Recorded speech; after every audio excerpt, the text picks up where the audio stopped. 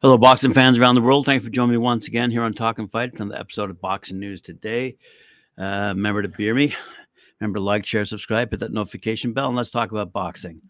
First of all, up front, we've got the WBC who have ordered Beterbiev to go head-to-head against Callum Smith. Too bad we weren't going to see Beterbiev, but the WBC has ordered WBC light heavyweight champ Beterbiev to make his mandatory defense against Callum Smith. Negotiations should start as soon as possible, and the teams of both fighters must reach an agreement before April 11th. Otherwise, a purse bid must be held.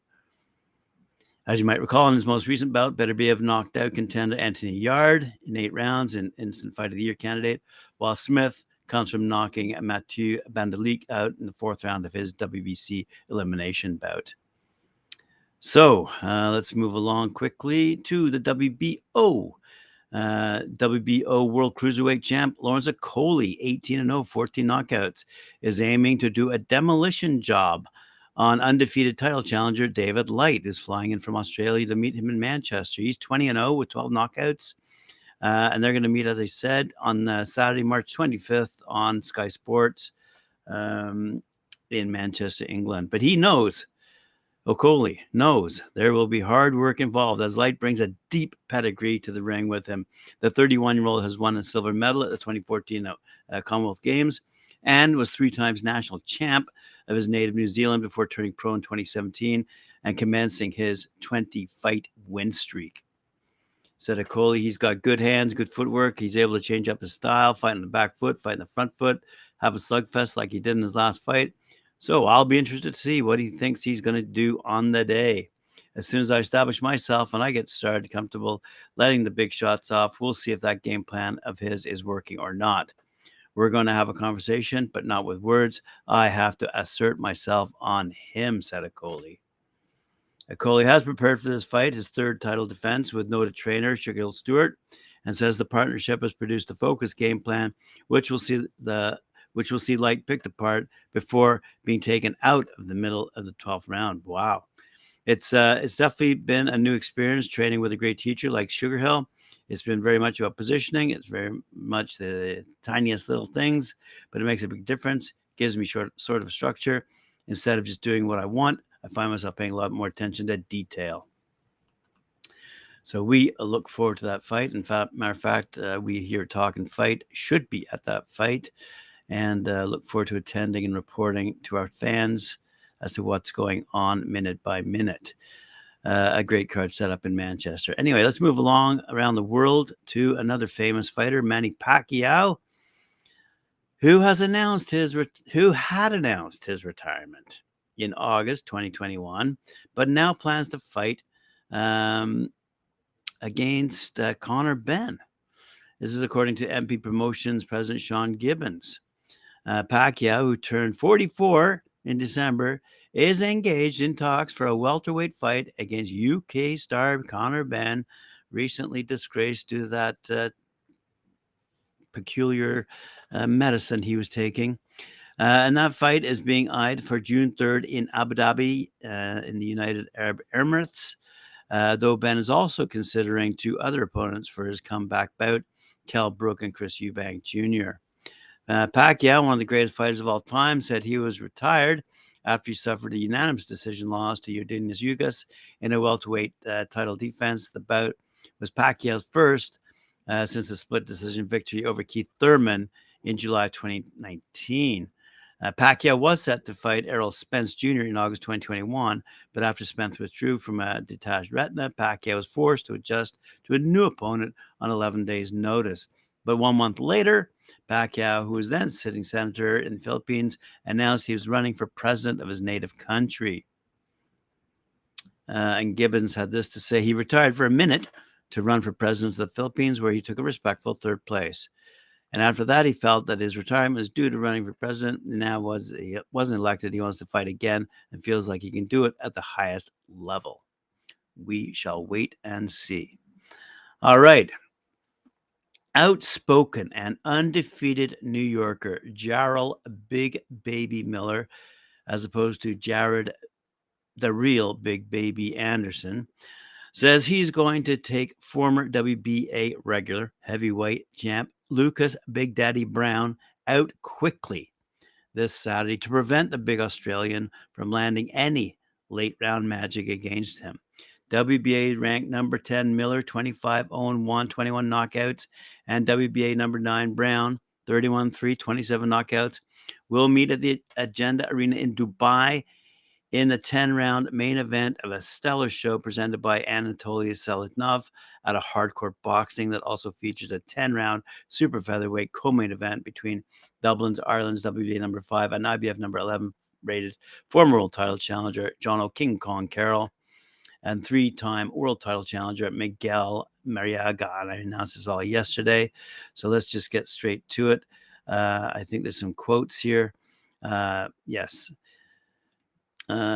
Said Big Baby on Lucas Brown. He's a big guy. He's durable for a certain number of rounds. He has a good overhand right, but technically and fundamentally, he's nowhere near me.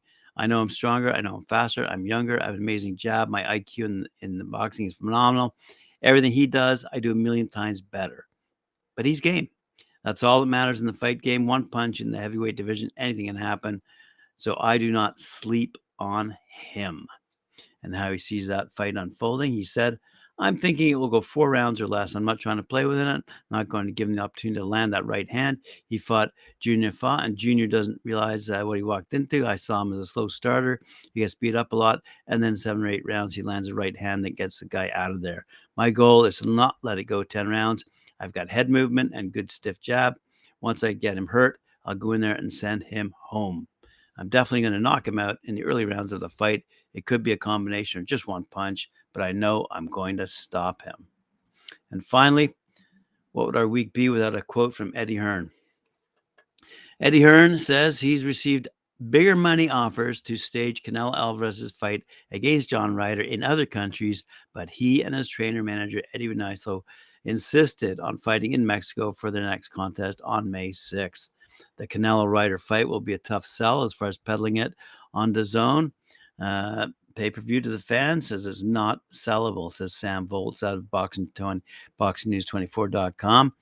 Not sellable, he says.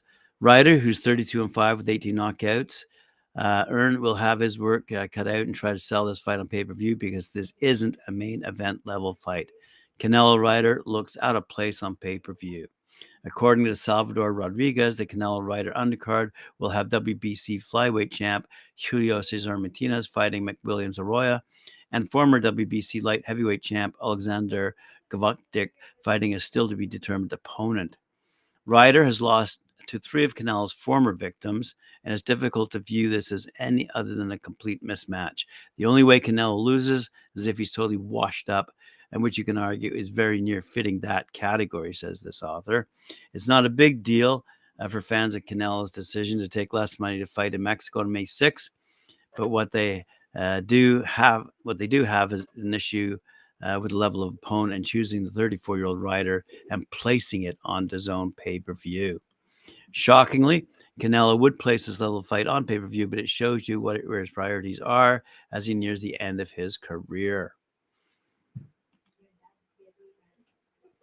What Hearn isn't saying is why he chose Ryder as his opponent to fight in front of his fans in Mexico is pretty obvious. Ryder is a winnable fight for Canelo, a very, very winnable one. Why Canelo faces Dimitri Bivol in a rematch later this year in September, that's a fight he's likely to lose, perhaps badly. Likewise, if Canelo chooses to fight David Benavidez, that's another one that could get beaten as well. Obviously, Canelo won't have his Mexican fans to see him getting beaten by Bivol or Benavidez. Hence, he's picked Ryder as his opponent to fight in Guadalajara, Mexico, rather than them elsewhere. Said John Ryder, he's coming off not a good year, coming off an injury, fighting in front of his home fans for the first time in 12 years, so the pressure is on him. I believe timing is everything, and I believe the timing is right now, said Ryder. This is my 6th fight promoting Saul. And we've always spoken about Mexico, said Eddie Hearn. He made it happen. The money is less, but this is the time. A lot of people believe Ryder beat Callum Smith, but he came back and beat Danny Jacobs and Zach Parker. Saul is coming back from injuries as well. John Ryder has a big heart and will have a great fight on Cinco de Mayo. If he would have beaten Callum Smith, he would have gotten this fight 2 years ago. We kept getting offers from around the world, and the money was very, very different. I would go to Canelo's trainer, manager Eddie, and say, we got this offer here, we got this offer in Mexico. No, Mexico was the response. I'd go back to people and say, sorry, we're going back to Mexico. Wait, here's a new offer. And it was Eddie and Saul. They said, no, stop. This is where we're going. They obviously have a lot of support from the government from here in Jalisco, which is very important in making this event. Money, of course, is important, but memories, pictures, no one can ever take that away from you. You can tell that from all of his achievements, what they actually mean to him. This was about making sure before he retires, which is hopefully a long way away, that he was able to come back and fight in his hometown, and this is very important to him.